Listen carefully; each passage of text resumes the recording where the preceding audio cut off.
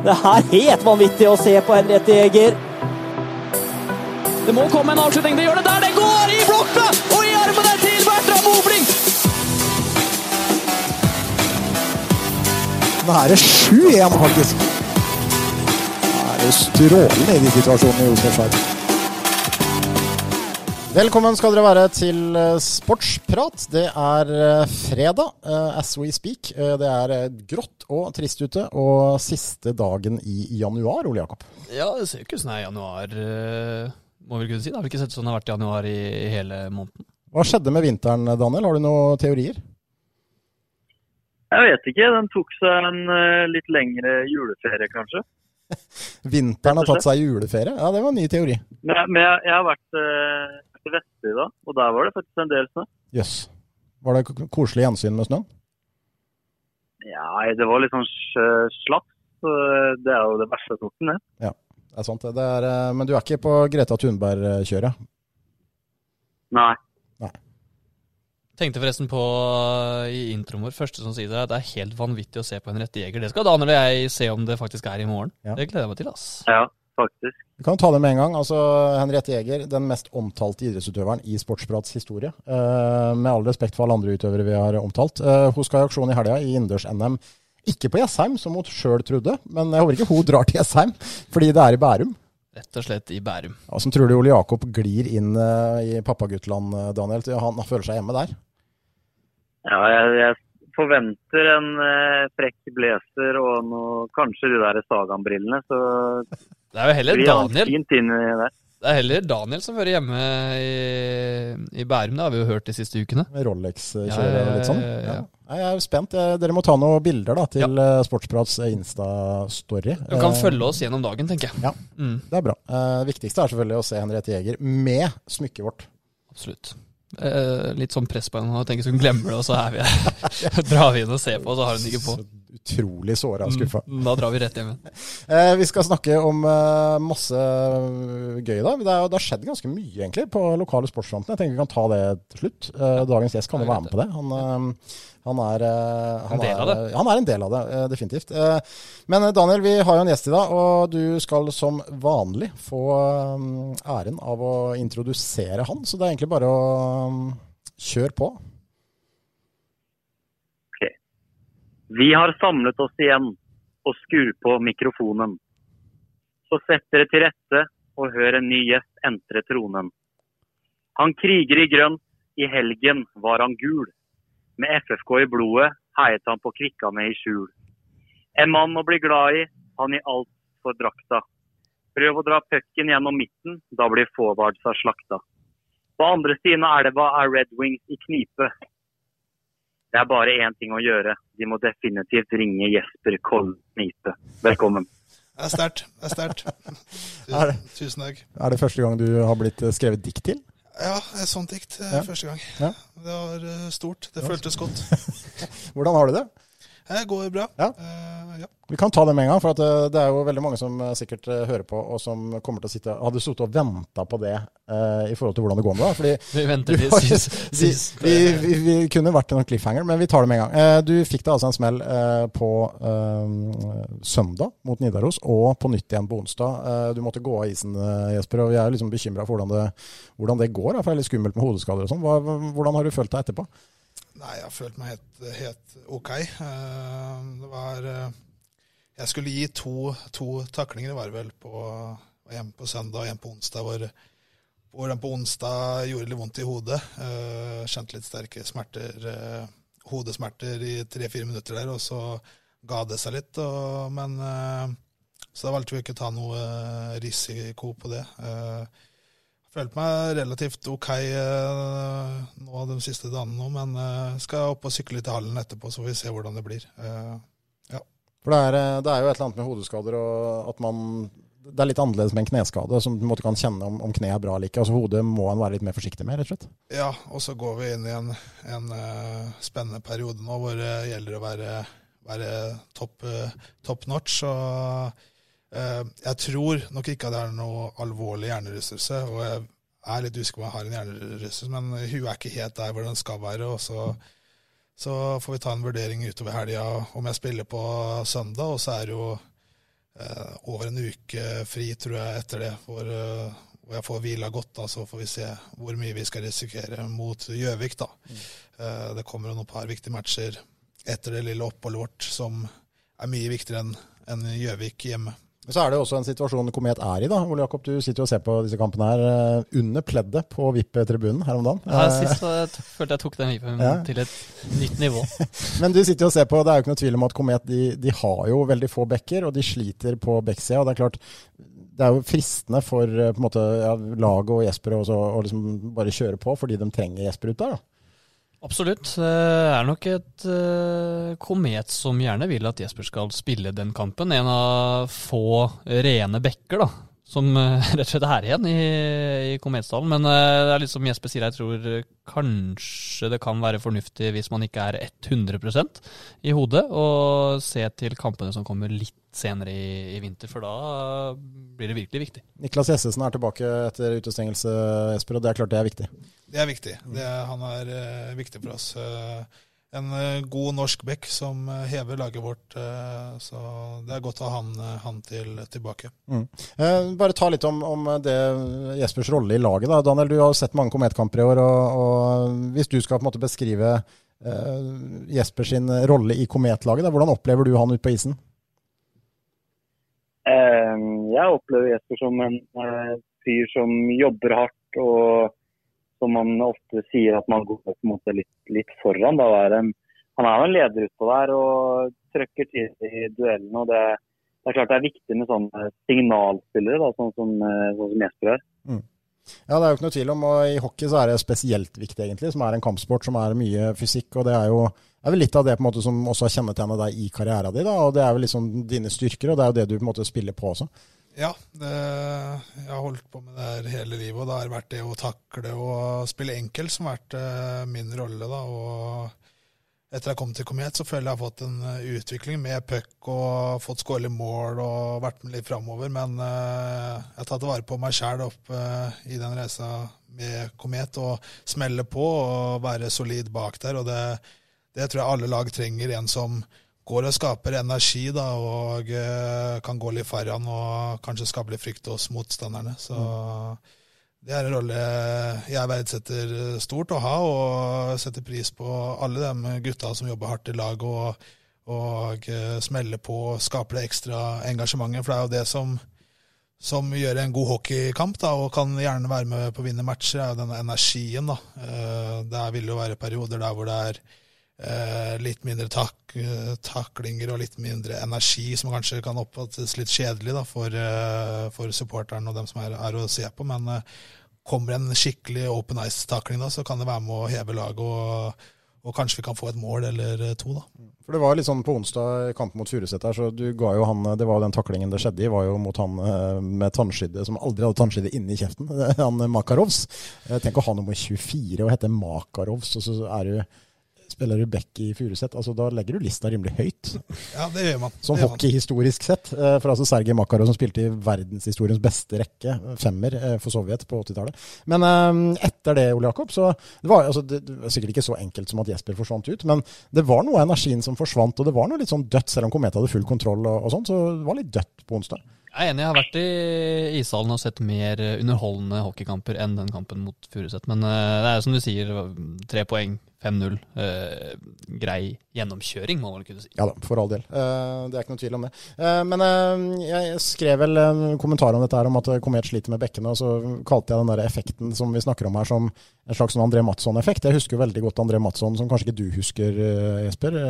Det kan fort være, jeg husker det være en svær, tenker på i Komet, ja. En svær buse.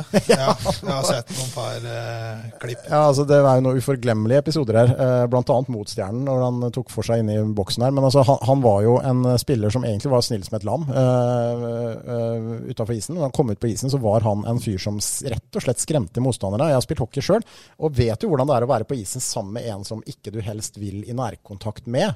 Og jeg føler jo det litt sånn med deg også, at de ser seg litt ekstra over skuldra, og den effekten der, den viktig. Ja, selvfølgelig det. Vite at de ikke kan gå med pucken og titte ned og dra av 2-3 mann, og at det kanskje kommer en og smeller på dem da de har det litt i bakhodet, så det en del av sporten, det sånn det har blitt, og det, så ja. Men hvordan det for deg? Altså, du har spilt Eliteserien i Stjernen i flere år, og du møtte jo sånne spillere du også, altså typ Didrik Svendsen, Tommy Kristiansen, altså andre som også lignende typer da. Hvordan var det for deg å møte dem? Var det sånn at du gira deg litt ekstra da, og det var litt ekstra mellom dere, eller klarte du liksom å holde fokus greit? Nei, man klarer å holde fokus greit, så lenge de spiller innenfor rimelighetens grenser, så gjorde jeg min jobb, rett og slett. Det var mer mot egentlig stjernespillerne deres da. Husker Saul som var i Oilers, var vel. Vi møtte med et sluttspill, tror jeg. Da var det ute og smelle på han, liksom, og få han ut av kampen, og få han til rett og slett til å tenke på meg da, i stedet for det å skåre mål. Så det var egentlig der fokuset mitt til oss. Så var det det at hvis det ble noe stygt, så var det jo det å kanskje gå inn og si ifra at det ikke helt ok da. Så da kan man si at når lille Nipe kommer og skal dulte bort til Tommy Kristiansen, så blir jo sikkert ikke han kjemperedd, men ja, det var i hvert fall jobben min da. Sier du da det ikke helt ok? Det ikke helt ok. Nei, men jeg husker det var en sluttspillkamp der oppe hvor det var en av stjernespillerne som skjøt etter avblåsning, og da var Tommy Kristiansen var jo først inn der, og jeg måtte jo hoppe ut på da, og rive tak i han, og fikk meg bort i boksen og fikk holdt tak der da, mens han stod og matet på, og jeg prøvde å beskytte meg, så står han der, treneren vår, og skriker Pedersen, hoppe inn! Da følte jeg meg ikke tøff, liksom. Han trodde ikke at jeg kunne klare den jobben der alene, men jeg klarte meg med sånn noenlunde greit. Men jeg føler også at det litt sånn mellom de typene du nevner så gjerne et lag, de fleste lag har jo en eller to sånne typer, og det også en slags sånn respekt dere mellom da, at den jobben dere gjør litt lignende, altså, sier jeg ikke at du bare gjør det, men altså, det jo litt sånn i hockeyspråket, uten at man snakker sammen, så tror jeg liksom at når Tommy møter Didrik da nå, ikke sant, så har de kjenner hverandre godt også selvfølgelig, men altså, det litt sånn forståelse for hverandre da. Ja, selvfølgelig, det jo det man spiller i Gatlinga, så ofte det man lever av da, og gjøre den rollen her. Går man unna den rollen, så man ikke like god, da har du ikke noen klubb å spille i da, så de har respekt av det, føler man får av de toppspillerne i den ligaen nå da, at de vet at du har en jobb å gjøre da, så, og du ser bort over dammen da, til NHL og sånn, der jo fighterne nesten mer respektert enn toppspillerne da, så ja, man legges mye respekt i den jobben man gjør. Vi hadde jo Alexander Høvik her, Ole Jakob, vi glemmer jo ikke det, han som hadde god messengerkontakt med Conor McDavid. Har du noen lignende tilfeller, eller? Nei, jeg har ikke drevet og sendt så mange meldinger, det har jeg ikke. Men jeg regner med Alexander Høvik for å høre det innimellom? Ja, han får egentlig ikke høre det heller. Ja, okay. Vi har egentlig bare godtatt at han en liten raring, så ja. Men altså, bare ta det litt om Høvik da, for at han jo en skikkelse som jeg vil tro populær i garderoben, og han har jo det her ritualet sitt etter kamp, og han må jo være en herlig samlingspunkt for dere på laget da. Ja, selvfølgelig. Det morsomt med sånne typer som lager litt stemning da, og jeg har spilt sammen med Høvik i juniorlaget i Stjernen også, og kjenner godt til han, så jeg visste at han var syk i huet før jeg kom hit. Så, men ja, det sånne typer trenger man i et lag som gjør det litt morsomt da, når det tungt i januar og tungt i november, og det mørkt ut, og det kanskje ikke alltid like morsomt å spille ishockey da. Gå litt tilbake, Jesper, om din oppvekst. Altså, du jo fra Freistad. Var det sånn at du alltid var hockey for deg, eller drev du med andre idretter? Nei, fatteren var innebandykeeper, og fløy rundt med kølle og sånn når han drev og spilte, og så syntes jo han at det var litt sånn skjæringhockey, så han dro meg med på ordentlig hockey og på hockeyskolen. Og så var det vel et halvt år på ishockeyskolen i Stjernen, så var det opp på 94-laget da, altså 2 år opp da, på U8 da, som det var da jeg begynte i lag da. Du født i 96? Født i 96. Så var det 2 år opp, og da fikk lov til å være med både 94 og 95, og sånn oppover helt til jeg gikk opp på A-laget egentlig, så vært mye treninger. Jeg husker når vi var 8, 9, 10 år gamle, så trener vi gjerne opp med 94-laget, med 95, og så ned med 97-laget også. Så vi lå på en del isøkter i uka, det gjorde vi. Men hvordan var du som barnespiller? Var du på en måte en stjerne, eller var det mye fysikk der også? Eller hva var det som gjorde at du fikk være med opp da? Nei, jeg var vel en kraftplugg, kan man si. Jeg var litt svær og smalt på litt og gjorde jobben. Og vi hadde en del spillere sånn som Martin Rønnil, som spiller i Storhamar nå. Jostein Ekås, som spilte i flere år i Stjernen, som var teknisk spillere. Herman Kopperud var jo innom laget vårt, blant annet, og vi fikk med oss, var vel 3 av 3 seriemesterskap frem til vi ble 16 år, og 2 av 2 NM-titler. Så vi hadde et lovende hockeylag i Stjernen der. Ja, for du da like gammel som Herman, ikke sant? Ja. Men hvor tidlig ble du tatt til B-laget? Når var det du fikk være med der første gang? Jeg begynte vel å være med å trene litt når jeg var 16 år. Var litt opp og ned og fikk lov til å være med å trene. Så ble jeg flyttet ned i garderoben da jeg var 17 år da. Så gittergutt. Så det var, den dagen husker jeg fortsatt, det var stort. Var det litt skummelt da, eller gikk det greit? Det gikk egentlig overraskende greit. Jeg hadde Martin Bjørsland som spilte i Comet nå, og en del andre spillere som jeg hadde vært med gjennom åra i ungdomsavdelingen. Jeg hadde vært med litt opp og spilt og hospitert litt og sånn, og så kom jeg en tid hvor A-lagsspillerne var veldig snille mot juniorer. Det er ikke ofte det, men den tida der så var de snille, og det gikk overraskende greit å komme opp. Det har forandret seg. Altså det vi snakket litt om tidligere også, Jakob, men du har jo også vært ung gutt og kommet på A-laget til Kvikk. Altså det ofte en litt sånn slags manndomsprøve da, du må gjennom. Ja, for så vidt. Jeg tror jeg slapp ganske billig unna det. Mer det at du gjerne må ta alt utstyr etter hver trening gjennom et år jo tungt i seg selv, men jeg har ikke fått noen sånne tøffe møter sånn sosialt med en garderobe. Men jeg ser jo ikke for meg at Jesper en type som var så veldig redd og blyg heller, når han kom inn i garderoben der. Nei, jeg var kanskje ikke det. Det var kanskje lett å like der. Prøvde å lage litt morsomheter og sånn, men jeg smalt ikke på den første treningen. Det husker jeg var litt forsiktig med, men det kom seg fort, og det jeg ofte lærte meg da, var at de eldre gutta likte at det smalt litt og sånn da, så jeg husker blant annet Lasse Fjellstad, som var assistenttrener her i fjor, ja. Lasse Fjellstad kan være litt skummel, i hvert fall hvis du ikke kjenner han, og han hadde vel ikke pratet til meg på et halvt år. Så var vi i Manglerud der, og jeg fikk inn en skikkelig åpen takling i en egentlig kjedelig kamp. Det ble litt skriveri, og jeg fikk den hatten og sånn, og da husker jeg han kom bort til meg og tok meg i hånda sånn, bra jobba. Og det sitter i fortsatt, da var jeg liksom godtatt da, når jeg hadde satt inn taklinga. Det er jo en fin måte, i hockeymiljøet da, så er liksom det en sånn naturlig måte å komme inn i gjengen på, for da ser de andre at ok, her er det en ung gutt som er villig til å kjøre litt. Ikke? Ja, man får ikke noe gratis, man må vise det og fortjene den der respekten da. Og det tror jeg er viktig, at man skal ikke bare gli inn i et A-lag, liksom. Man må fortjene den respekten da.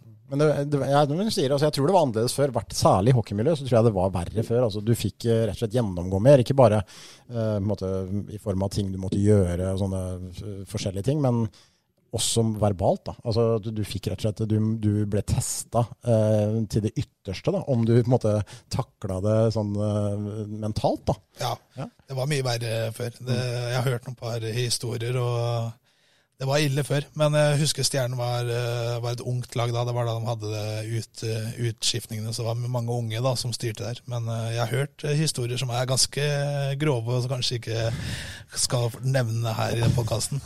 Nei, altså vi hadde jo Geir Arne Karrestad her i fjor, før han la opp, og han har fortalt jo noen historier at det har jo vært høy temperatur i Kometgarderoben opp gjennom også, noen som har fått gjennomgå greit der også. Ja, men det var mye om han selv også. Det var ikke bare juniorer som hadde fått gjennomgå der, og han som hadde gjort ting også. Ja, vi må jo spørre deg også når vi har Kometfolk her, hvor behagelig er det å slippe Geir Arne Karrestad i garderoben? Jeg elsker jo Karrestad. hadde mange fine meldinger. Jeg slapp ofte unna. Jeg slikket litt drev på han. Okay, du gjorde det? Og jeg lo litt av de vitsene hans. Så jeg fikk ikke så mye meldinger heldigvis, men for en fin fyr. Fantastisk fin å ha i laget. Jeg er glad vi har fått inn han på assistenttrenersida. Meldingene sitter ikke like løst lenger nå, men hvordan funker det? For jeg tenker jo, han da, som har vært sånn der kronisk sjefsmelder i garderoben, og så plutselig skal han gå inn og coache dere i kamp og ha en helt annen rolle. Altså, det kan ikke bare være enkelt.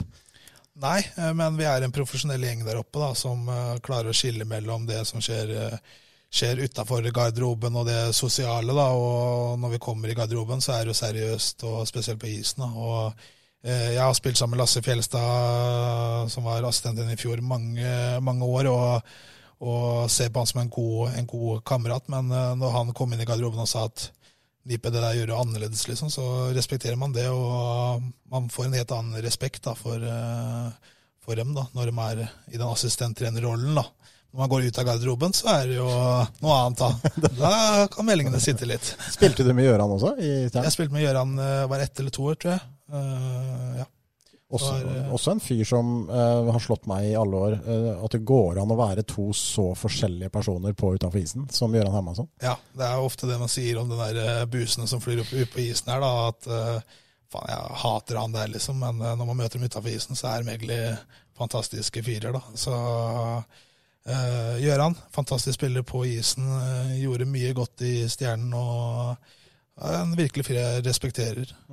I fjor så spilte du også litt sammen med Einar Egeland, og vi skulle være mange som så frem til å se Jesper Nipe og Einar Egeland på samme lag. Kanskje ikke motstanderne synes det var like gøy, men hvordan var det å spille sammen med Elgen fra Torpedalen? Nei, det var morsomt. Jeg var unggutt når han spilte i Stjernen og så på han gå rundt og smelle og holde på, og vi fikk en god tone. Han satt ved siden av meg i garderoben, og ofte vi hadde sånn taklingskonkurranse da, hvor det var om å få flest i bakken da.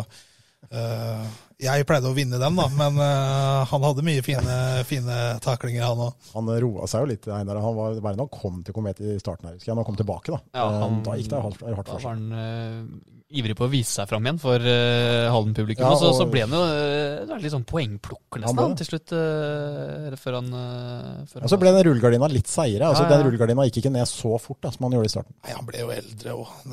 Han var gammel på slutten der. Nei, men når rullegardina gikk, så var det ikke så moro å være der. Nei, da var det i hvert fall ikke å være motstander. Jeg har sett noen ganske store skikkelser. Jeg husker han der Sundqvist som spilte i Kongsvinger. Ja. Han spiller Gryner nå.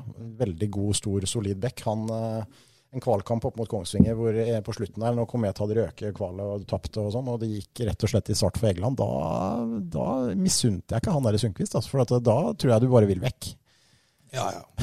Han er jo svær og tung. Ja, det er rart det der, altså, hvordan når man vokser litt, da, så skjønner man at man kan ikke holde på sånn. Jeg har jo, holdt jeg på å si, hvis jeg ser tilbake på noen fotballkamper jeg har spilt selv, det er jo pinlig å tenke tilbake på hva man har sagt, hva man har gjort, alt mulig rart. Det er jo kanskje ikke så fysisk, da, men mye verbalt, mye fakter. Ja, der tror jeg det er mye likt mellom fotball og hockey i forhold til drittslenging. Ja. Det er jo den fysiske delen som er på en måte røffere i hockey, da. Men det er mye av det samme. Altså, det er de samme tingene.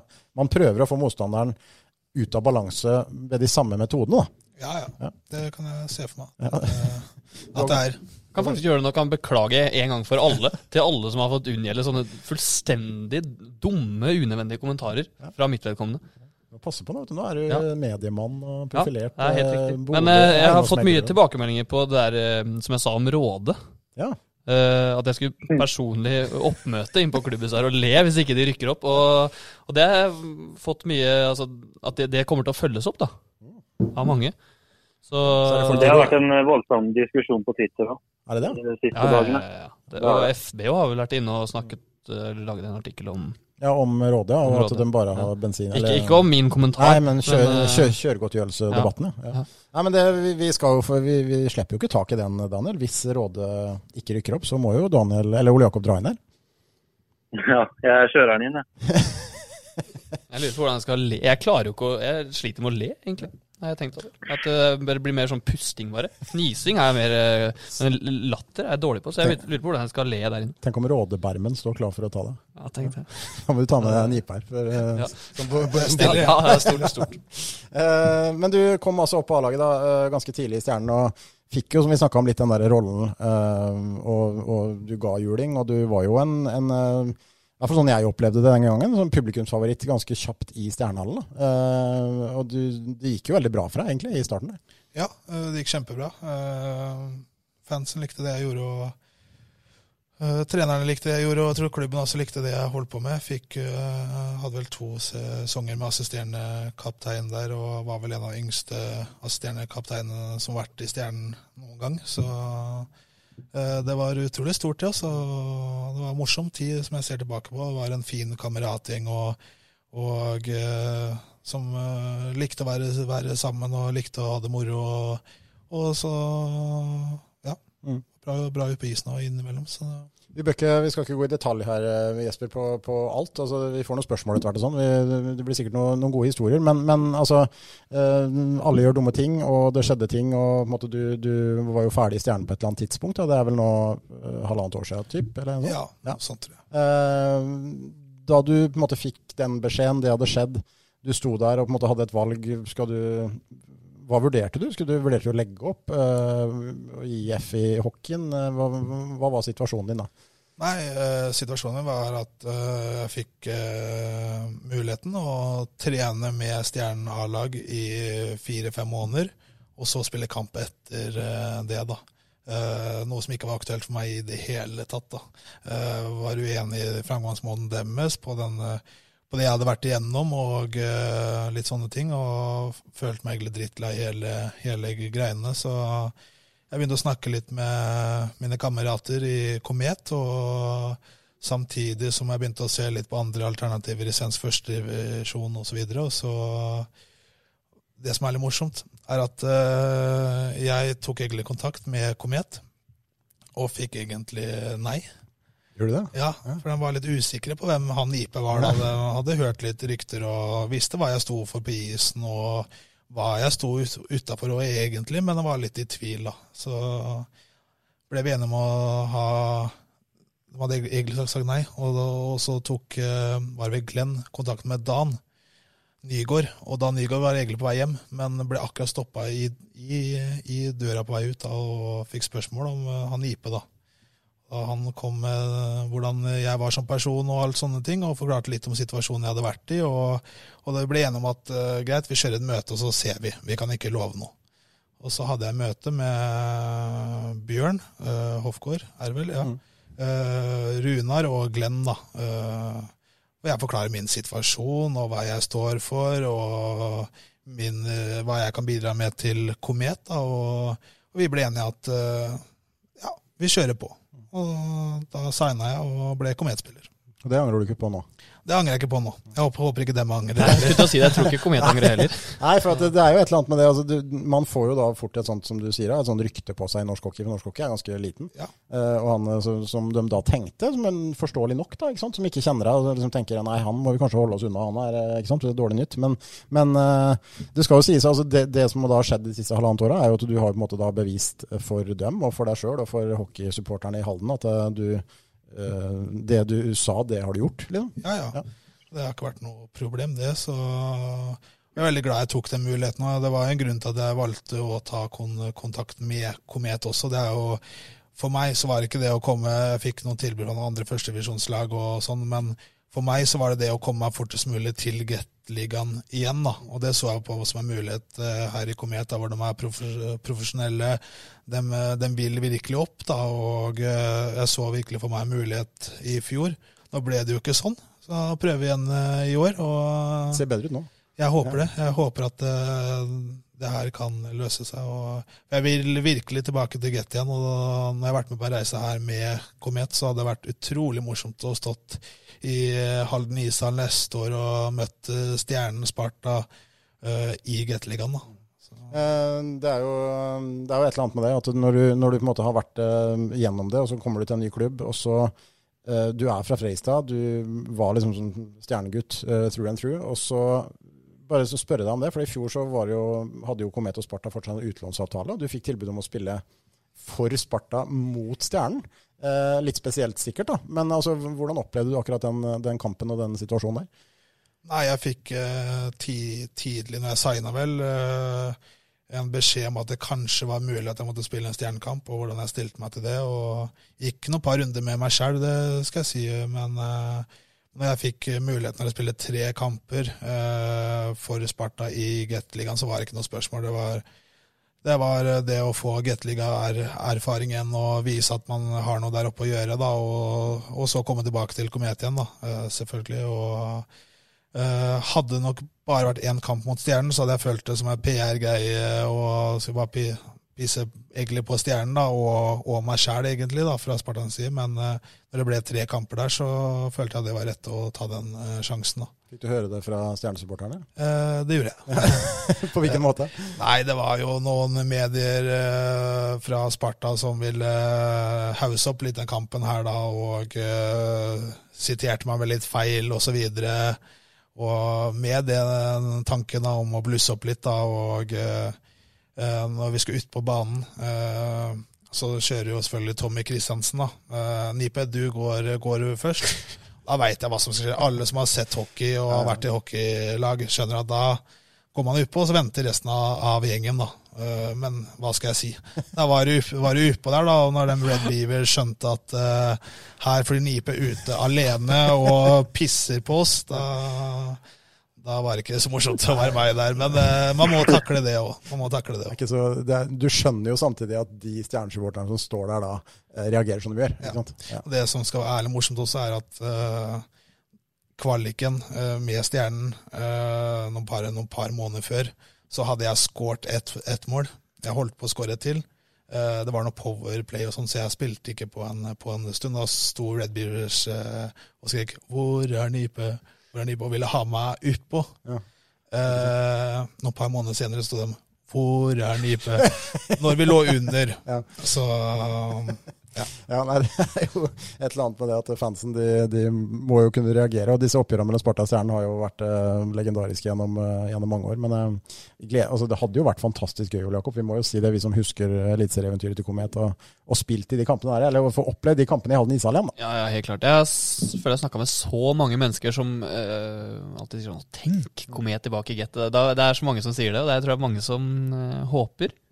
Og det gjør vi også. Det hadde vært utrolig morsomt. For nesten litt frysninger å tenke på en mer eller mindre fullsatt Halden ishall i store kamper mot Sparta, Stjernen, Storhamar, Stavanger. Og jeg føler at det er noe Halden fortjener. Det er jo en hockeyby der. Det ligger på 900-1000 folk på kampa.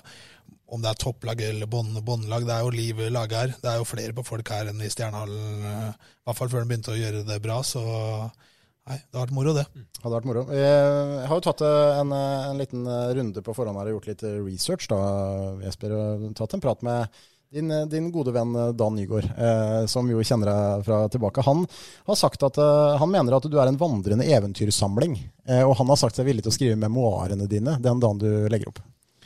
Ja, vi har ofte tullet litt med det at vi skal skrive en bok, selvfølgelig anonymt da, og gi ut, og at den kommer til å gå unna.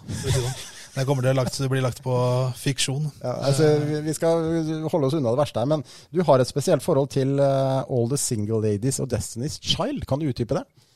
Ja, All the Single Ladies, ja. Det var på ungdomsskolen, så skulle vi lage en musikkvideo. Når vi skulle lage musikkvideoen, så fikk jeg beskjed, da var jeg på landslagssamling, så jeg måtte gjøre min egen greie. Det var akkurat da han Truls Svendsen hadde vært ute og kjørte showet med All the Single Ladies. Så jeg satte opp pjesen, øvde på All the Single Ladies, og spilte inn den. Fikk en 4, stolt av det. Og denne blir ofte tatt opp igjen ved hyggelig lag. Så den finnes, den videoen? Den finnes på YouTube. Jeg bare søker på Jesper N som Truls Svendsen. En litt tynnere versjon av Nipe da. Daniel, og du har jo danset nå siste dagen, har du ikke det? Jo, jeg har faktisk undervist 7. trinn i salsa og swing i dag. Oi. Det skulle vi også hatt video. Ja. Så jeg og Jesper kan jo prøve en sånn collab, kanskje, og få ut noen YouTube-videoer der. Ja, jeg håper ikke du har like stive hofter som meg. Vi får se. Ellers så er Dan rettere kritisk til musikksmaken din. Han mener at du hører på mye ræl. Hvordan er musikksmaken din? Nei, jeg vokste opp med den gamle skolen. Jeg da fatteren med ketchup på skjorta og litt Jokke og Valentineren og litt der da, og glad i mye norsk musikk. Jeg har faktisk det morsomme. Jeg var på sykehuset da jeg var 7-8 år gammel og drev og hadde noen operasjoner og sånn der. Og da kom hun legen og skulle muntre meg opp litt, da, så spurte jeg om jeg skulle synge en liten sang. Da kom den ketchup på skjorta. Så bør vi ikke dra noe lenger enn det, men det var en ikke så imponert sykepleier som sto der da. 7-8-åring som kjører Jokke og Valentinerne. Ja, den er Nå kommer sikkert folk til å ringe barnevern og sånn, men jeg har overlevd. Det gikk bra. Nei, altså, han nevner et par episoder her med et par tøffe og store nordamerikanere som har fått passet sitt påskrevet. Jeg vet ikke hvilke episoder han sikter til der. Nei, jeg vet ikke. Jeg hadde litt en nevekamp mot en nordamerikaner i Sparta Amfi for noen par år siden. Han fikk smake den. Det var vel en kamp vi vant der oppe 6-1 eller noe sånt oppe i Sparta Amfi der, hvor vi avsluttet med en liten nevekamp da. Som seg hør og bør. Ja. Men jeg har alltid lurt litt på, når man slåss, sier man noe til hverandre? Altså ikke akkurat med en slag av delelse, men rett før, rett etter, altså, eller er det liksom bare dundreløs og så holde kjeft? Nei, den situasjonen her så var det vel en stygg takling hvor jeg går inn og crosschecker han, og jeg visste at han hadde vært ute i avisa og sagt at han var en tøffing og ingen skulle kødde med Sparta, for der var han og han var sheriff, og jeg hadde ikke noe tap. Det var rollen min, det å være idiottype der, så jeg kastet ene hansken min og klina til den, og så kastet han hans hansker, og så var det i gang. Og da, ja, det var vel krona på verket, det på den seieren der borte. Det er jo litt annerledes det der, hvis du ser på NHL, i hvert fall tidligere når det var mer slåsskamper, så var det sånn at var det en fighter som ble satt ut når en fighteren på andre laget var der, så trengte vi omtrent ikke si noe, det var bare å slippe hansken og sette i gang. Altså, det er ikke så mye av det i Norge på den måten da. Nei, han ville stå for laget sitt, og jeg ville stå for lagkameraten min, så jeg tror, ja, det var greit.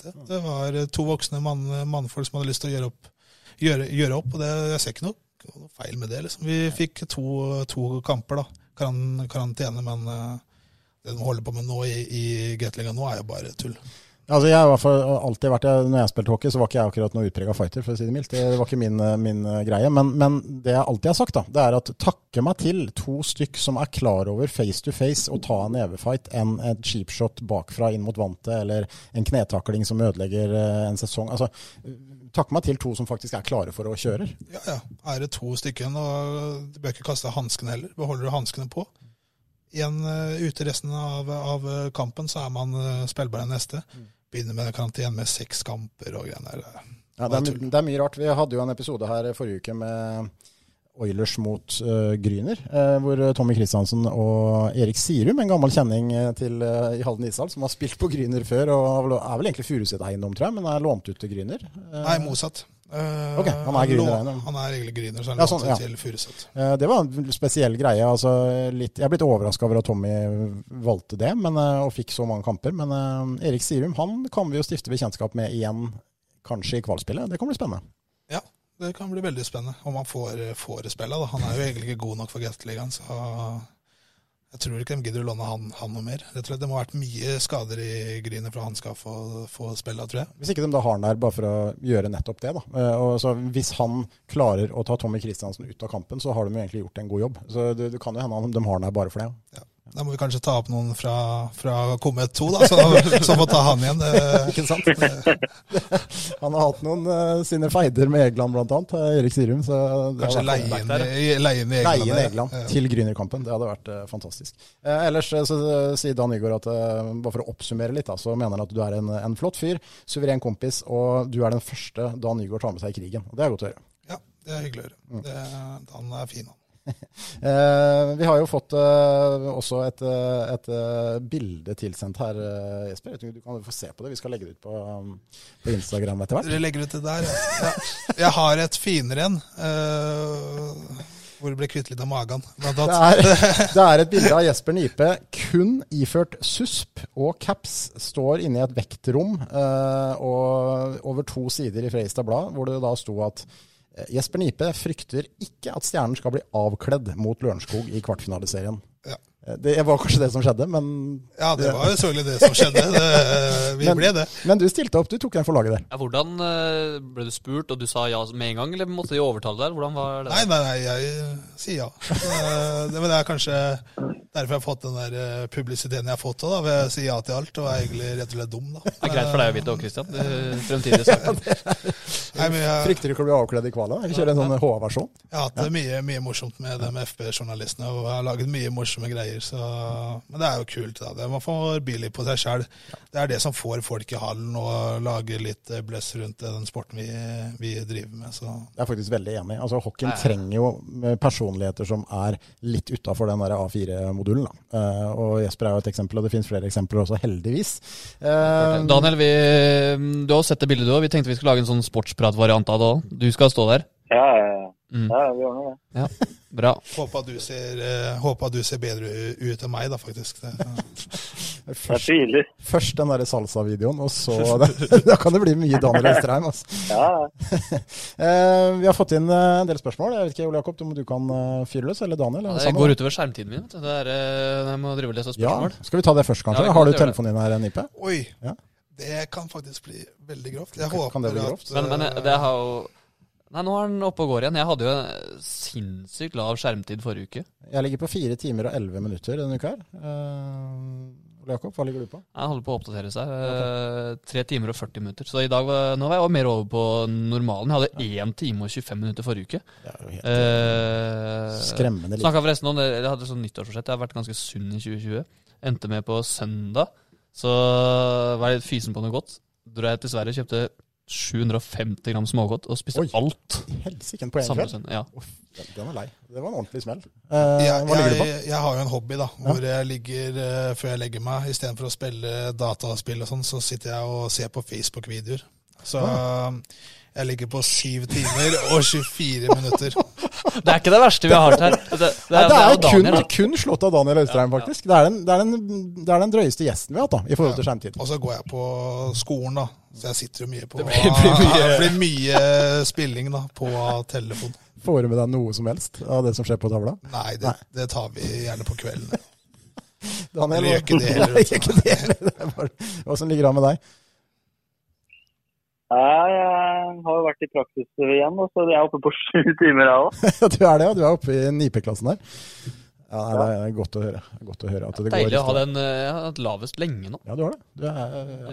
Slettes ikke gærent. Men spørsmål da. Jeg får ta den som har minst. Ja. Du får gjøre det, så du får opp snittet. Så er det greit, sa brura, holdt jeg på å si. Men... Det er jo da Henrik Ingerød, spilte Id. Litt usikker på hvordan det er med han i år, men det får så være. Han lurer på hva det er som skjer oppi hodet ditt når du blir sinnet på isen og takler rundt. Er det noen tanker, eller går det i svart? Jeg har hørt det før. Ofte når det blir noe bråk, han er noe svartere for han Nipe, men jeg er relativt rolig, altså. Jeg tar egentlig som jobben min, og kanskje jeg føler at jeg trenger å våkne litt. Da. At nå er jeg litt labert der, og jeg er litt dårlig kanskje. Da hjelper det ofte å smelle inn en liten takling eller 5 da, på et bytt. Så er det skjedd gjennomtenkt. Ja. Da fikk du svar på det, Henrik. Og så er det Martin Bjørsland, tidligere lagkamerat. Han, det får du svare på hvis du vil, men at det går rykter om at du har planer om å slå deg til ro på Elverum om noen år. Altså i de dype skoger. Er det bare rykter, eller lurer Martin på?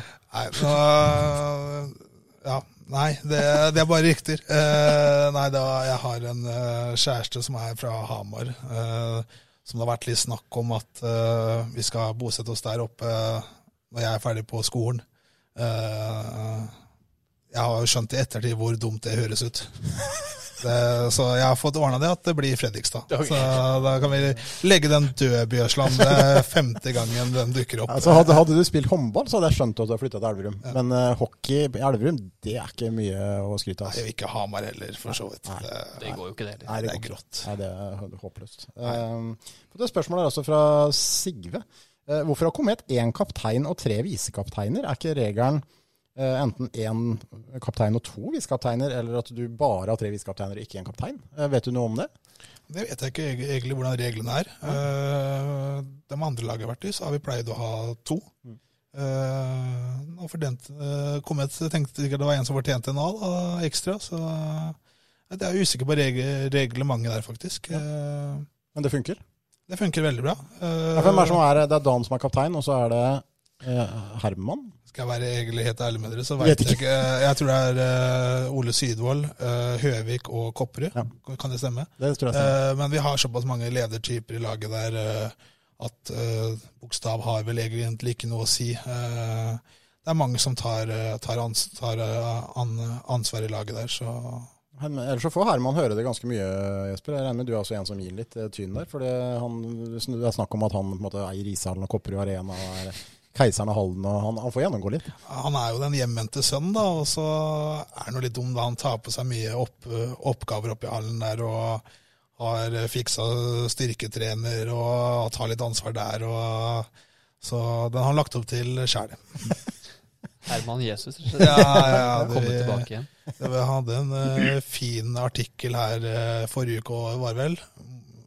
Kopperud-show. Ja, det var jo Daniel som er på telefonen her som skrev. Ja, jeg håper han fikk noen bøter for det faktisk. Jeg var i dobbeltsjekken jeg kommer opp, for det bør være ganske dyrt faktisk. Ja, det er ikke bare en vanlig bot det. Nei, det er ikke vanlig bot det. Det er moro å ha med Kopperud. Jeg har spilt sammen med han i juniorlag i Stjernen også. Fantastisk fyr, og det er viktig å ha sånne spillere med den erfaringen han har da, i Komet som vil opp da. Det er ikke mange bedre skøyteløpere enn Herman Kopperud. Nei, det er det ikke. Kan bare la det ligge der. Han har vel glimta til i Kometrøya nå. Han har vel hatt noen par tøffe sesonger både i Sverige og i Sparta. Så det er moro å si at han koser seg med hockeyen igjen nå. Absolutt. Mye poeng på nå etter hvert. Ja, det er det. Han har virkelig stått fram. Han har blitt bedre og bedre, egentlig. Yes. Linus Bjørnstad lurer på hvordan du har trent for å bli den murveggen du er. Nå er jeg ikke noen murvegg da. Det er mye... Ja. Nei, det er fystrening da, og så er jo vi har trent mye fra vi var unge, som jeg sa i sted. Vi har vært 3-4 timer på is hver dag da, fra vi var unge. Så kan folk si om vi var dumme eller hva vi var, men vi hadde morsomt i hvert fall. Det var 2 isøkter, så var det få i seg litt mat, og så var det den siste isøkta, og så var det hjemme og sove, og så var det på skolen, gjøre lekser, og så var det en ny dag med trening. Så. Men du sa jo at du helt fra du var liten var du på en måte en sånn slags kraftplugg, og altså du har jo alltid måttet vært sterk for alderen. Altså du har på en måte utstyrt fra naturens side med mer kraft enn gjennomsnittet, liksom. Så det er jo litt som kommer derfra også. Ja, selvfølgelig. Også det at jeg har verdsatt den harde jobben da, på isen, da, og det å blokke skudd og være litt den busa da, som trengs i et lag. Da. Jeg kom med på U18 første år, altså med 95-laget, på grunn av akkurat det der. Hadde ikke vært med på noen samlinger i hele sesongen, og så hadde vi et sluttspill mot Sparta U18, eller U20 var det vel, hvor jeg ikke noe døtta litt ekstra på han Didrik Svendsen da. Og da ble jeg tatt med rett og slett bare fordi jeg var inne og erta han Didrik Svendsen. Og kom med på camp rett før VM og ble tatt med til VM. Så det er mye tilfeldigheter der, og fått litt gratis fordi at folk liker den der grove jobben da, og at jeg har verdsatt den såpass stort som jeg har gjort da. Var det flere spørsmål, Jakob? Jeg tror vi var gjennom der. Gjennom de som passet seg. Ja, det er mye grovt. Ja, det blir gjerne det. Ja, det var noen som var Jeg har vært ute og kritisert spørsmålene våre før. Jeg skal ikke gjøre det igjen, for det er jo hyggelig å få spørsmål, men det er ikke alt som egner seg. Nei. Hva synes du om at du har publikumsfavoritt i Komet? Ja. Den kan du jo ta. Den er fra Prelle-Per. Ja, det er ikke noe jeg tar for gitt. Ble litt i Stjernen også. Igjen, jeg tror det handler litt om den spillestilen jeg har, at ut og smelle på litt og sånne ting. Også at jeg har en barndom, jeg også, hvor jeg så opp til stjernespillerne, og hver gang de gjorde litt, så på meg og sa hei eller noe, så føltes det godt, og prøve å dratt meg det videre gjennom karrieren min, og det å se de juniorspillere som i hallen, og hilse, og kanskje slå av en prat og sånne ting, så det ikke noe jeg tar for gitt i, altså, og være den typen, om jeg det da. Jo, nei, men det jo helt åpenbart, og det viktig da. Altså det tenker jeg, det mye viktigere enn det folk tenker over, og det nok av spillere, eksempler lokalt her også. Vi har snakket om kometspillere i gamle dager som ble store helter fordi de var flinke med de unge, og vi har også eksempler på kvikkespillere som ikke har gjort det bra nok, ikke sant? Som ikke blir de typene, så det klart det her viktige ting i et miljø. Det også Kvikk blitt bedre, det har man jo sett det, tror jeg, på å løfte interessen på stadion også. Selvfølgelig så, hvis det kommer hjem en 7-åring og sier at i dag snakket Mathias med meg, vi skal på kamp til helgen, eller i dag slo Jesper av en prat før trening, vi skal til ishallen til helgen. Foreldrene føler et press om å være med da. Det bra for Komet, som får folk til å spille i ungdomsavdelingen. Det bra for Komet, som får folk til å komme i hallen, eller Kvikk for den saks skyld. Så det jo vinn-vinn på alle måter. Absolutt. Daniel, vi må snakke litt annen idrett også. Vi vet at når dette her blir offentliggjort, så det katta ute av sekken, nemlig at Philip Westgård, Jesper Nipes Fredrikstad-kollega, han fortsetter i Kvikk. Det en gladmelding, gutter. Det må vi bare si. Det fantastisk. Ja, det fantastiske nyheter, rett og slett. Det klart man har snakket mye om Albert Makiadi og Josef Chaib og det som men Philip han var en ekstremt viktig spiller for dette Kvikk-laget i fjor. Og det klart at ja, Josef Chaib begynner mye kamper for Kvikk med målpoeng, men Philip Westgård har tatt ut x antall venstrekanter i fjorårssesongen og gjort det vanskelig for motstanderne, så det her veldig gode og gledelige nyheter for Kvikk. De gutta vi snakker om her, Jesper, du vel på alder med de gutta. Kjenner du Philip og Josef og de gutta, eller? Josef Chaib har jeg gått i klasse med på ungdomsskolen, og Deni har jeg flyttet litt samme kamerating, og Philip Westgård, jeg tror jeg i familie med en av bestekameratene mine, så jeg har følt med gutta her, og spesielt når jeg var i FFK da, og fikk litt inntrykk av dem når jeg var på Kvikkamp i fjor, og det morsomt at de gjør det såpass bra som de gjør. Ja, så det moro. Første Kvikk-matchen. Det var kult. Ja, dere var jo invitert, altså Kometspillerne var invitert som VIP-gjester der nede, og det var jo mange som møtte opp, og det virket som dere koset dere. Ja, selvfølgelig. Det var litt pizza der, og litt vafler, og... Ja, koset hockeyspillerne. Ja, da koset vi oss. Lett og glede. Ja. Jeg husker Josef Chaib bøtta inn mål og akkurat denne kampen her, så det var morsomt. Da kunne man si at Fredrikstaderne lever i hallen. Ikke sant? Det jo, selvfølgelig, vi venter jo på flere signeringer her, Ole Jakob. Det første treningskamp da, i morgen, eller i dag, etter når du hører på, mot Follo. Sånn status, altså hvordan ser det ut, synes du? Nei, det begynner vel å se ganske greit ut. Nå har man fått på plass Westgård, selvfølgelig viktig. Vet ikke helt hva som skjer med Albert Makiadi, man skal kanskje ikke håpe for mye der. Sjansen vel størst for at han forsvinner, og samme for så vidt med Josef Chaib. Men det to viktige spillere. Man har egentlig sikret kontrakter med de aller fleste andre. Så mye av den samme stammen, men det klart, jeg tror man kan ikke gå rundt og håpe på at det skal bli en sesong som i fjor. Man kan for så vidt håpe, men man skal ikke forvente det, tror jeg. Så klarer Kvikk-måten å etablere seg på øvre halvdel i andre divisjon over flere sesonger, så kan man etter det begynne å snakke om å gå opp, hvis det et mål. Det har vært flere på prøvelsen. Ja, kjør på, Daniel. Jeg tenkte bare det man kanskje...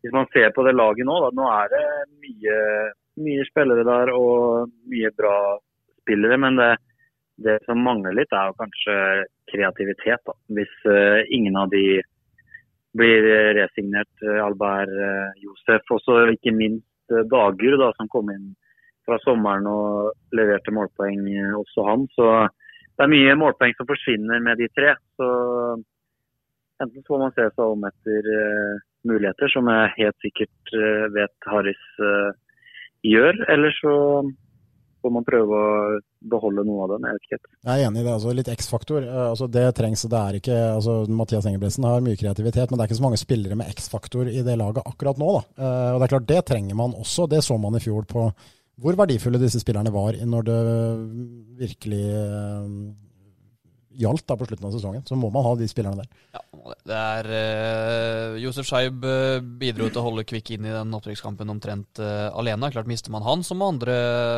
steppe opp. Men ja, det blir spennende å se hva som skjer med Scheib. Han har vel trent med Sarpsborg 08 en periode.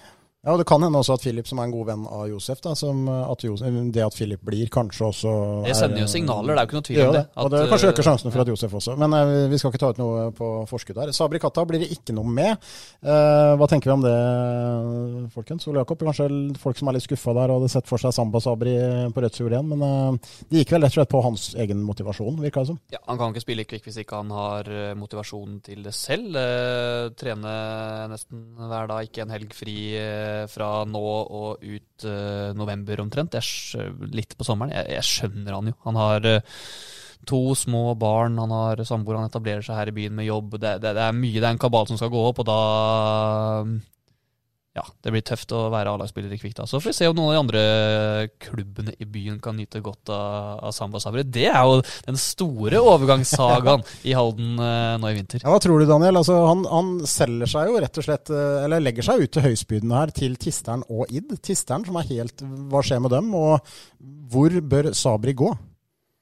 Aremark. Nei, jeg satt en tur opp der. Det har vært noe.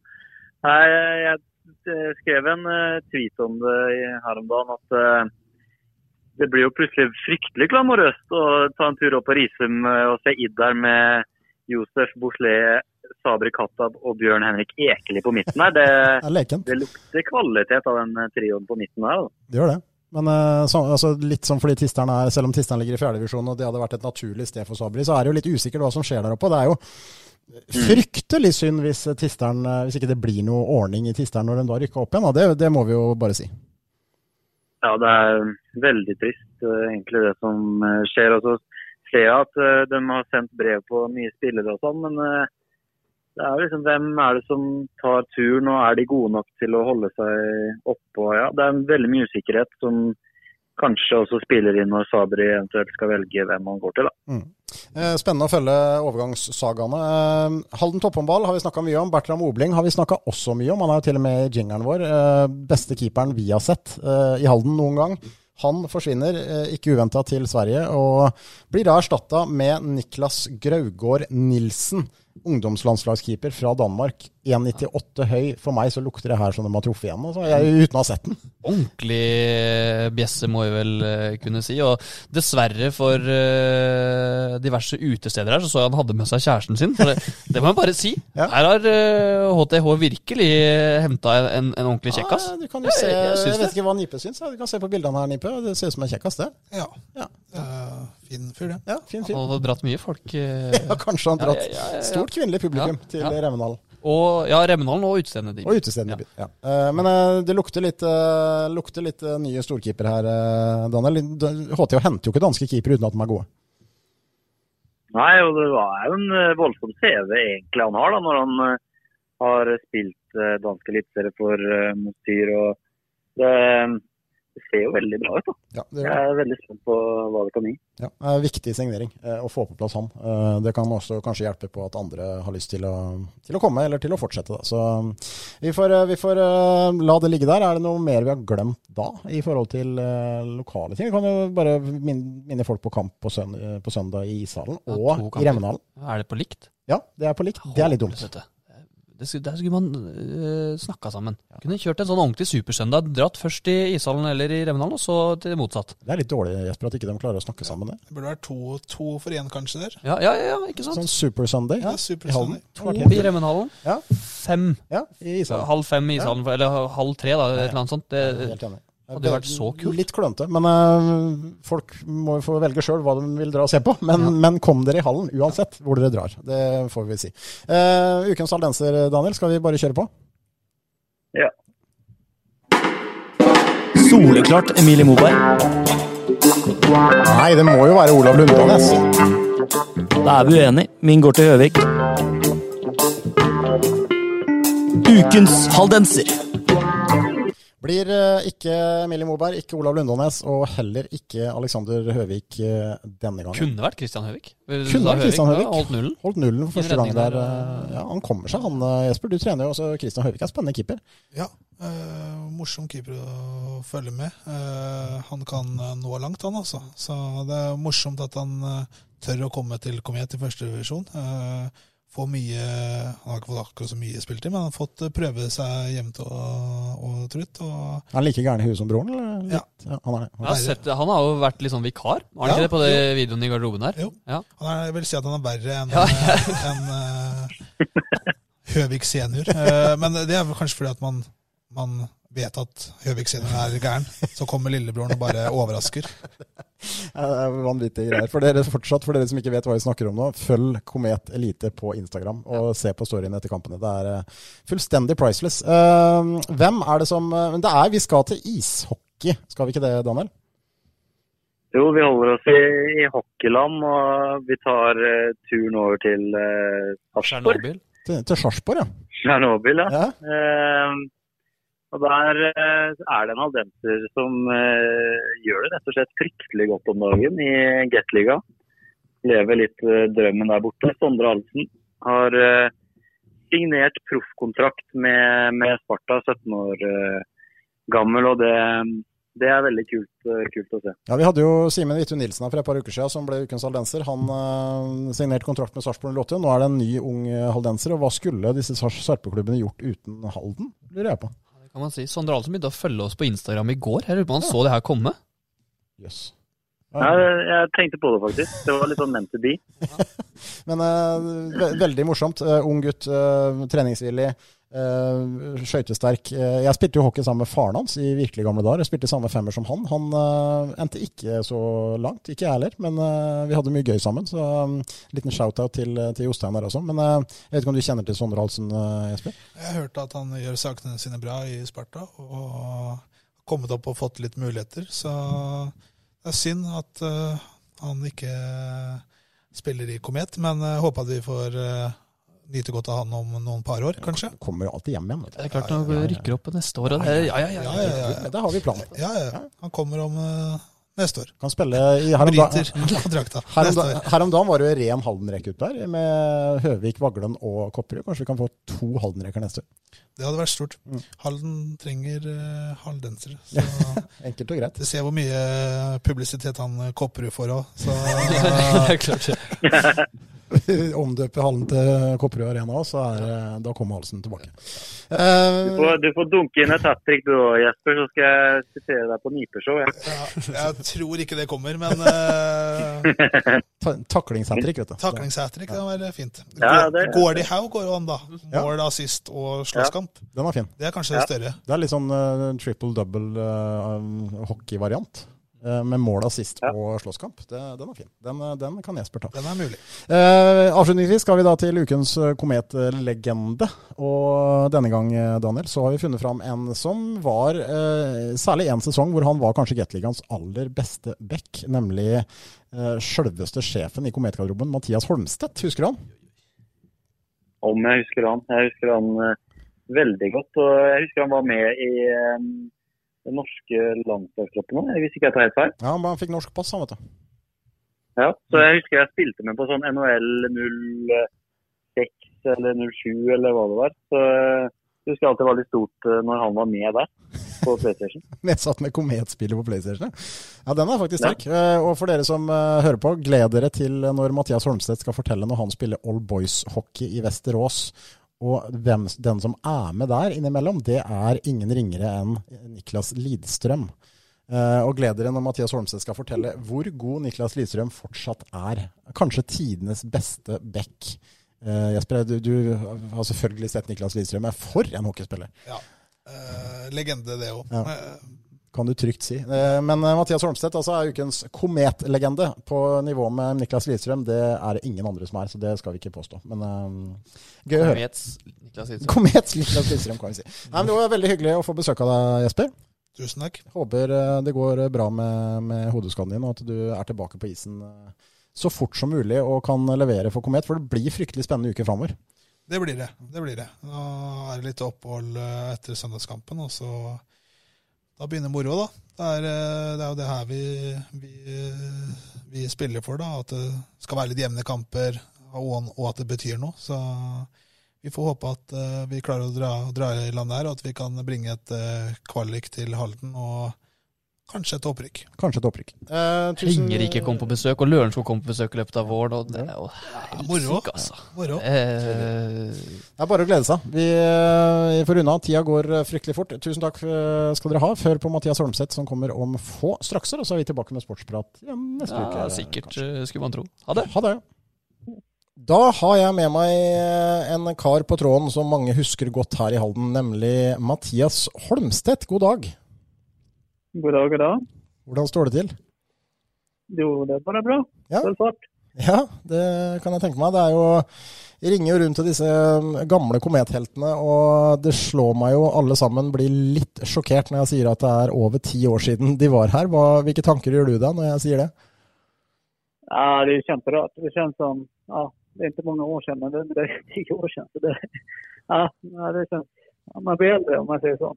Ja, men, man blir påminn. Ja, du får jo en litt sånn fryktelig påminnelse om det, men du fyller altså da 40 år i år. Ja. Du var... I november. Ja, jeg husja meg. Ja, sånn er det. Du kom altså til Komet etter en sveng til Lillehammer. Altså, du dro jo da fra Troja Ljungby i Allsvenskan til Lillehammer som ung spiller, 22 år gammel, Mathias. Hva var det som fikk deg til Norge i første omgang egentlig? Första gången var jag studerade på Handelshögskolan där BI. Så det passade bra, för jag hade bestämt att jag skulle studera. Så då, antingen var det vara kvar i Sverige och spela i Allsvenskan, eller så ringde han från Lillehammer då. Och då pratade jag jobbade på ett företag som vi hade norska enheter, och de sa att det var en väldigt bra skola. Så då blev det så att det lät som ett äventyr. Och därför blev det Lillehammer egentligen från början. Og der var du da i 3 sesonger, før du tok turen da til Komet og Halden, og i 2005 da Komet forsterket laget sitt med mange spillere og på en måte tok et steg opp til å bli et etablert elitserielag. Hva var det som fikk deg til Komet? Det var Jens Näslund och jag hade spelat tillsammans i Lillehammer. Han var ju där en kort tid. Så han tog kontakten efter jag var klar med skolan då, och hade varit i Lillehammer 3 år, och hade väl inte riktigt bestämt vad ville med livet. Och då tog han kontakt, och han och Tori var in, och då presenterade en lösning. Jag jobbade på ISF och samtidigt som jag spelade i Halden, och det var spännande, så ja, jag har inte provat ett nytt äventyr, och jag är väldigt glad för att jag tackat ja till det. Du hadde altså 3 sesonger, og det var jo et lag, bare ta det først da, altså det laget Jens og Komet bygde den gangen, Mathias, var jo stort sett bygd opp av spillere som på en måte Jens og Peter og disse her hadde kjennskap til fra før. Altså det var stort sett gamle kjenninger av Jens Næslund. Altså hvilke tanker gjorde du der rundt det lagbygget de prøvde å få til? Jo, det blev mycket svenska. Och vi hade ju även tjecker, men så var det, och de var ju duktiga på att utnyttja sina kontakter, båda två där, och få till ett lag i Halden, för det var väl inte så många. Komet var ju väldigt okänt i den tiden. Man hade väl mycket, jag ska rätta, 1 år i elitserien var innan jag kom. Jag ska komma ihåg det rätt då. Så de lyckades få dit, och med god stötte från alla runt omkring.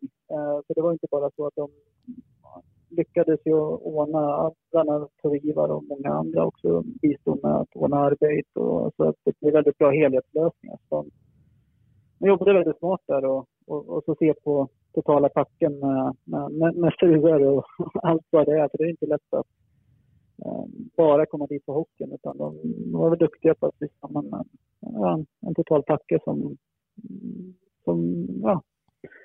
det tror jag gjorde att många bestämde sig för och valde att spela för Kometer. Men det är det många som har nämnt, Mattias, akkurat det du säger där om allt det runt om, att Komet var flinke till att ordna alltså jobb, det var ting till lägenheten och det var Freddy som ordnade det och det var inte sant? Det var ett stort apparat runt som gjorde att dere hade det bra i Halden. Alltså du har varit i flera klubbar, alltså var Komet långt framme akkurat på det området där? Ja, bättre än alla svenska klubbar spelat och allting. Det är inte gott i jämförelse. Men just med alla som stöttar upp runt hela klubben. Och det behöver inte vara att man hade en formell roll i klubben. Men man bistod med det man kunde bistå med. Och det gjorde ju att det flöt på otroligt bra alla år där. Och alla som kom nya till klubben kom in väldigt snabbt. Och alltså du säger Freddy, han kaskade väl Sverige runt där och hämtade möbler och allting. Men det var som sagt, det var så många som bistod med allt med mat runt omkring. Och så det blev ju som en familj runt det. Man lärde ju känna väldigt många väldigt snabbt. Det var ju, började inte vara där mer än pojkar och man kom i kontakt med väldigt många personer som. Så det gick väldigt fort att komma in i byn också på så vis när man fick den stötten. Men det är kanske också en grund till att väldigt många ser tillbaka på de åren med glädje och kanske som ett slags höjdpunkt i karriären sin också, att det fungerade så bra utom isen då. Jo, men jag tror det. Det var ju även Malin som var med mig och flyttade då till Halden. Hon trivdes också väldigt bra där. Men alla runt omkring, från Roa till som var ordförande till alla som bistod där. Det skapade en väldigt speciell atmosfär som gjorde det var jäkligt kul. Det var hyggligt och det var ett bra gäng helt enkelt. Mm. Det var ju, kan du egentligen dela upp detta eliteserieäventyr i två, och du fick med dig på en måte begge delar av det. Ena var ju på en måte Jens Neslunds lag før han forsvant, och det blev då en säsong till slut där. Men bara ta den 06-07-säsongen först, Mattias. Alltså, många menar ju att Komet kanske på papiret i hvert fall den säsongen där hade ett lag som virkelig var meget solid, men kanske också ett lag som inte fungerade 100% utanför isen. Det skedde en del ting där. Alltså, när du tänker tillbaka på det nu, det är många år sedan, vad tänker du om det som skedde den säsongen där? Ja, men om man tittar på pappret och de spelare vi hade så trodde jag att det skulle vara en guldkandidat innan säsongen. Med tanke på så många goda spelare. Sen, ibland går det inte, vi hittade inte riktigt stabiliteten där som gjorde att vi på något sätt fick rona.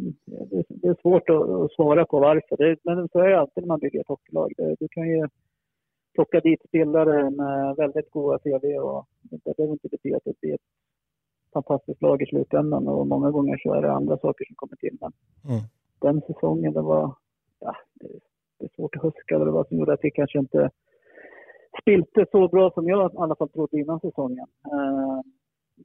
Det är väl många olika anledningar.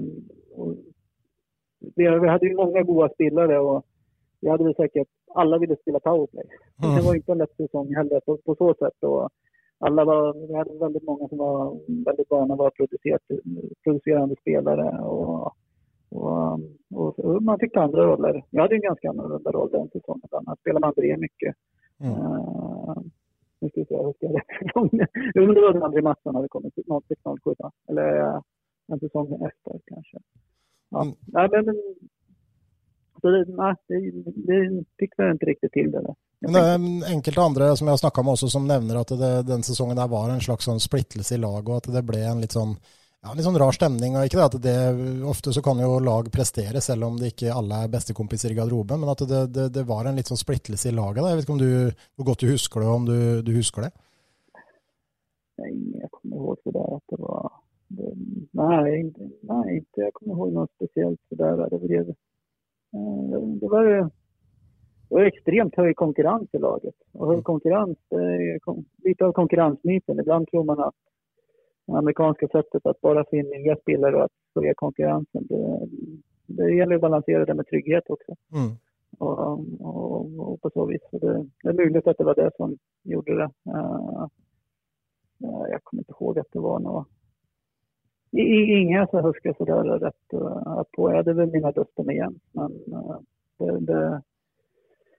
nej, inte att det var några större splittringar. Det är inte vad jag Nej. Jag huskar det. Men året efter da kom Lasse Lundström in, og det var jo en del spillere som forsvant, og det kom nye til, et par finske spillere, og den sesongen 07-08, Mathias, er jo kanskje den vi husker best fra deg. Altså, du gjorde jo en kjempesesong, du fikk debutere på det norske landslaget, du gjorde masse poeng, det var jo en suksesssesong fra ende til annen egentlig for Komet. Jeg regner med du har gode minner tilbake til den sesongen. Jo, det är klart jag har. Så det var ju en säsong, Lars-Erik. Ja, men jag fick ju spela tillsammans med Jens där. Vi spelade ju mycket och spelade första backparet i powerplay bland annat. Och fick mycket speltid och fick stort förtroende av Lars-Erik. Och tyckte han väldigt gott som coach. Jag tyckte han var otrolig. Han gav en väldigt bra trygghet. Han tycker han fick ihop gruppen väldigt bra. Och Matti kom in och Kaipanen och vann. Jag vet inte vad han hade för teknisk-statistik, men det var väl bland det bästa i ligan och sett. Han var, så vi hade många goda spelare där, så jag fick upp det ganska bra. Och tyvärr med Åsen och Abbottbröder och allting i Fiskasker så räckte vi inte till. Nej, altså det var jo en serie mot Sparta der først som veldig mange husker her i byen, som en historisk hendelse, men kanskje ikke så mange som husker så godt den serien mot Frisk, og det laget Frisk hadde den gangen, som jo noe av det heftigste norsk hockey har sett, som du sier med Abbott-brødrene og Mats Zuccarello og den gjengen der. Det var ikke noe lett motstander. Nej, det var inte det. Jag tycker ändå vi hade jag trodde vi skulle ta dem ändå. Vi vann det första, va? Jämna, och så sen det var jämna kanter i hela vägen där. Och det var nog marginaler, och hade vi tagit dem, då hade vi haft guld. Det är nog rätt sikker på. Det var så, ja, men det var marginaler. Jag ska inte exakt, men de var ju supergoda i powerplay. Det var väl där som de hade Bröderna Abbott Åsen. Så hade de en som hette Eriksson. Som var en stark utan lika. Också vet han på backen var ju Johnny. De hade ju otroligt bra spets i laget. Men det är klart, den var häftig den där serien mot Sparta också. Men den var jag var inte orolig att vi skulle vinna. Vi hade liksom tuff och fysiskt lag. Och de malde vi ner helt enkelt. Vi hade ju många stora tunga spelare. Arup, André, Jens som vi Albin helt enkelt malde ner. Albin Lorentzon. Vi hade ju många som var väldigt fysiskt tunga. Även en sån som Björn Lindén var ju mardröm att möta. Janne Hammar. Och Janne, han får inte glömma. Vi hade ju ett tunt lag men det satt långt inne ändå. Det var Matti som avgjorde det. Herlige minner fra den serien der, er ikke noe tvil om. Du dro jo da fra Komet etter den sesongen og reiste hjem til Västerås og hadde et år i Allsvenskan der, Mathias. Var det sånn at du fikk en jobb, eller hvis jeg ikke husker feil, hjemme i Västerås, eller? Nej, vi fick inte riktigt till det. Vi hade ju fått Maja. Hon var ju 1 då. Och vi kände väl att livspusslet, säger man så på norska. Livspusslet. Nej, men det var väl det som vi kände, att det gick inte riktigt ihop. Jag jobbade ju på ISF fulltid alla åren jag spelade i Komet och reste mycket. Och bland annat så mötte jag ofta upp ibland på bortakanter. Att jag sett som en ny chef där, så jag var ju tvungen att resa en del ut i landet. Jag var ju borta väldigt mycket. Det var ju, jag såg väl i stort sett Maja på lördagar. Och så sen tränade vi så, och då Malin som var ute, han ville väl också jobba. Vi såg väl inte att vi fick riktigt till det. Det var väl det som var punkten för det hela. Jag trivdes otroligt gott i Norge. Jag hade väl egentligen inte lust på att lämna Norge. Men vi såg enkelt att det kunde få till en vardag som där man hade både kunnat prestera på isen, varit en bra pappa och samtidigt prestera på jobb. Det var det som egentligen föll avgörandet där. Så då beslutade jag att flytta hem och som du säger så spelade jag bara en säsong i Västerås. Så har du spilt någon säsonger då, någon år efterpå i division 3, mest som för moro kanske, men du har hållit det gående fram till du var 36 typ? Ja, jag spelade ju ett år där i Västerås. Då kom jag in på doktorstudierna i Uppsala. Och då funderade jag fram och tillbaka. Jag hade spelat en som heter Jesper faktiskt, som gjorde väldigt bra karriär, och Antuna ville att han och jag skulle... Antuna, det är Uppsala-laget då, men då kände jag att och att det inte skulle gå till få ihop det riktigt med alla de resor. Så då valde jag att faktiskt lägga ner det lite i hockey. Så sen spelade jag här på Skultuna, det är ett sånt där hemmalag där jag är uppvuxen, så i division 3. Och sen ett syrianska armenska lag också var i division 3, det gick upp till 2:an. Som ett sätt att jag älskar hockey. Jag spelar fortfarande på Oldtimers i Västerås här. Så spelar back med Niklas Lidström nu.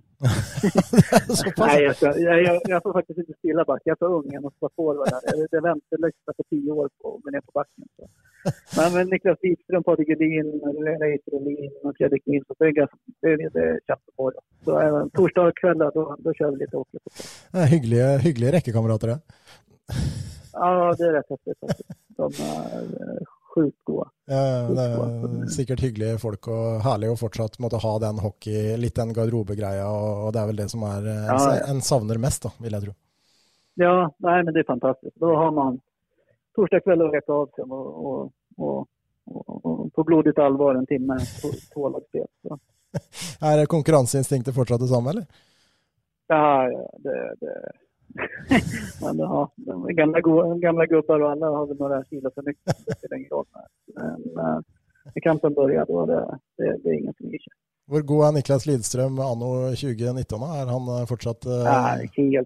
Helt syk. Han har ju kunnat gå in i elitserien imorgon och varit ledigt av sig. Han spelar på samma sätt i Oldtimer som han gör antagligen i Detroit. Men det är liksom, han har varit med nu på slutet och man blir inte starstruck, man åker nästan bara titta på. Så han är så jäkla god. Men även, det är många andra som är goda, liksom Patrik Elin och de här. Det är fascinerande. Ja, morsomt. Man känner varför de blev så goda och inte när man är med på. Hvorfor Lidström havna i Detroit och hvorfor du havna i Komet? Det är lite forskjell, men trots allt då, en god karriär, Mathias, det ska vi ta med oss. Hvis vi ser lite tillbaka, bara vi pleier å stille spørsmål da, til slutt til alle de vi snakker med, at hvis du skal plukke ut det beste minnet du har fra årene i Komet, og den beste medspilleren din i Komet, hva vil du si da? Bästa minnen, det må vara... Nej, men det må ju bli Sparta. Slog dem ut. Det är helt klart. Det var häftigt. Det var det. Ja, det var bara. Och bästa midspelaren, han måste bli Jensa. Han gjorde mig god. Ja, det gjorde varandra goda. Alltså. Han var fantastisk. Ja. Han var makalös. Han var otroligt. Han var i både storleken, tekniken och grymt motion runt sig. Och Jens Nyström var fantastisk. Dere hade väldigt, väldigt vast powerplay, husker jeg, den säsongen där. Och när du och Jensa kom på isen där, så det är inte ofta att två bäcker plockar så mycket poäng i powerplay som dere gjorde det året där. Det flöt på bra. Jo, men så hade vi Matti, så han vann till varenda tek i powerplay. Jag tror inte det var inte många han förlorade. Han var bra teker annars med powerplay. Vi började med pucken varje gång. Det var helt sykt. Han hade den här förmågan att när det väl gällde att teka då, så han var duktig. Nej, men det var väl jämnt. Nu kommer André bli arg. Jag besökte André faktiskt förra veckan i Stockholm. Han var också kul att spela med. Och sen går det med André Mattsson där? Går det bra? Jo, det går bra. Det går bra med han bor i Stockholm. Och, alltså, vi åkte förbi och tog en fika. Det var nog förra veckan.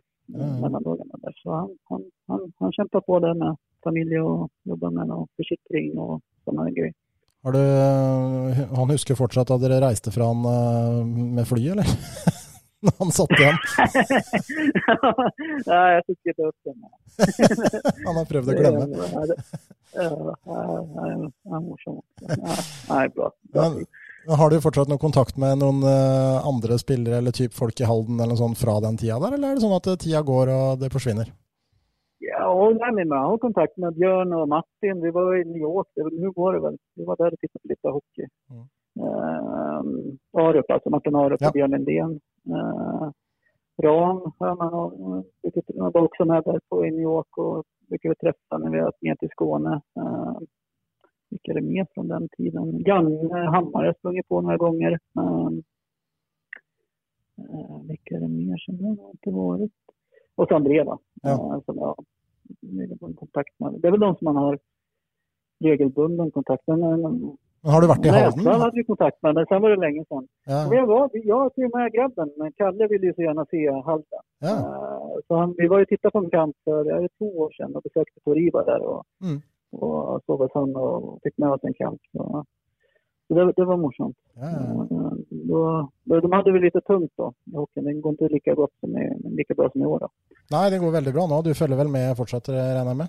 Jo, men jag följer med så gott jag kan regelbundet. Så nu ser det ju väldigt lovande ut. Ja, gøy hvis du kan få til et nytt. Hur går det da? Du som ser varje kamp. Nei, altså, det kval blir det nå. Det føler jeg meg ganske trygg på. Så om det blir opprykk eller ikke, det avhenger av formen og hvilke lag de møter. Men det er en god sjanse i år. Altså. Det er det. De har et veldig, veldig bra, solid lag. Så jeg tror nok det er en gyllen sjanse til å klare det i år. Og så må klubben selvfølgelig fortsette å utvikle seg og ta det steget opp. Men jeg tror det er en god sjanse til å få til noe i år. Altså. Det blir spennende. Ja, det var ju en Hermansson. Husker han fra Spartan og Klingaren. Ja, det var ikke alle kometspillerne som var like glad i Göran Hermansson som spiller, men jeg kan si deg at utenfor isen så er han jo en helt annen person og en veldig fin fyr, så det är som regel så. Det är gjerne sånn det. Kjempebra som coach. Jag bara husker att han var inte moro med det. Nej, det var snakket med Benny Rønneløv om han hadde ikke mange gode minner om Göran Hermansson på isen. Nej. Mye trash talk. Han var god. Ja, han var god. Ja, han var duktig. Nei, men det var veldig hyggelig, Mathias. Vi kunne suttet her og mimret i mange timer, er jeg sikker på. Men det var veldig hyggelig å prate med deg. Ja. Så får du fortsatt kose deg i Vesterås. Så får du heller ta en tur, hvis det blir en opprykkskamp eller et eller annet snart, så får du ta deg en tur til Ishallen igjen. Ja, det måste jag. Ja, det hade varit skit. Det hade varit jättekul. Ja, men jättefint. Men hilsa alla vänner så. Har du et enkeltpersonforetak eller en liten bedrift? Da er du sikkert lei av å høre meg snakke om hvor enkelt det er med kvitteringer og bilag i fiken. Så vi gir oss her, vi. Fordi vi liker enkelt. Fiken, superenkelt regnskap.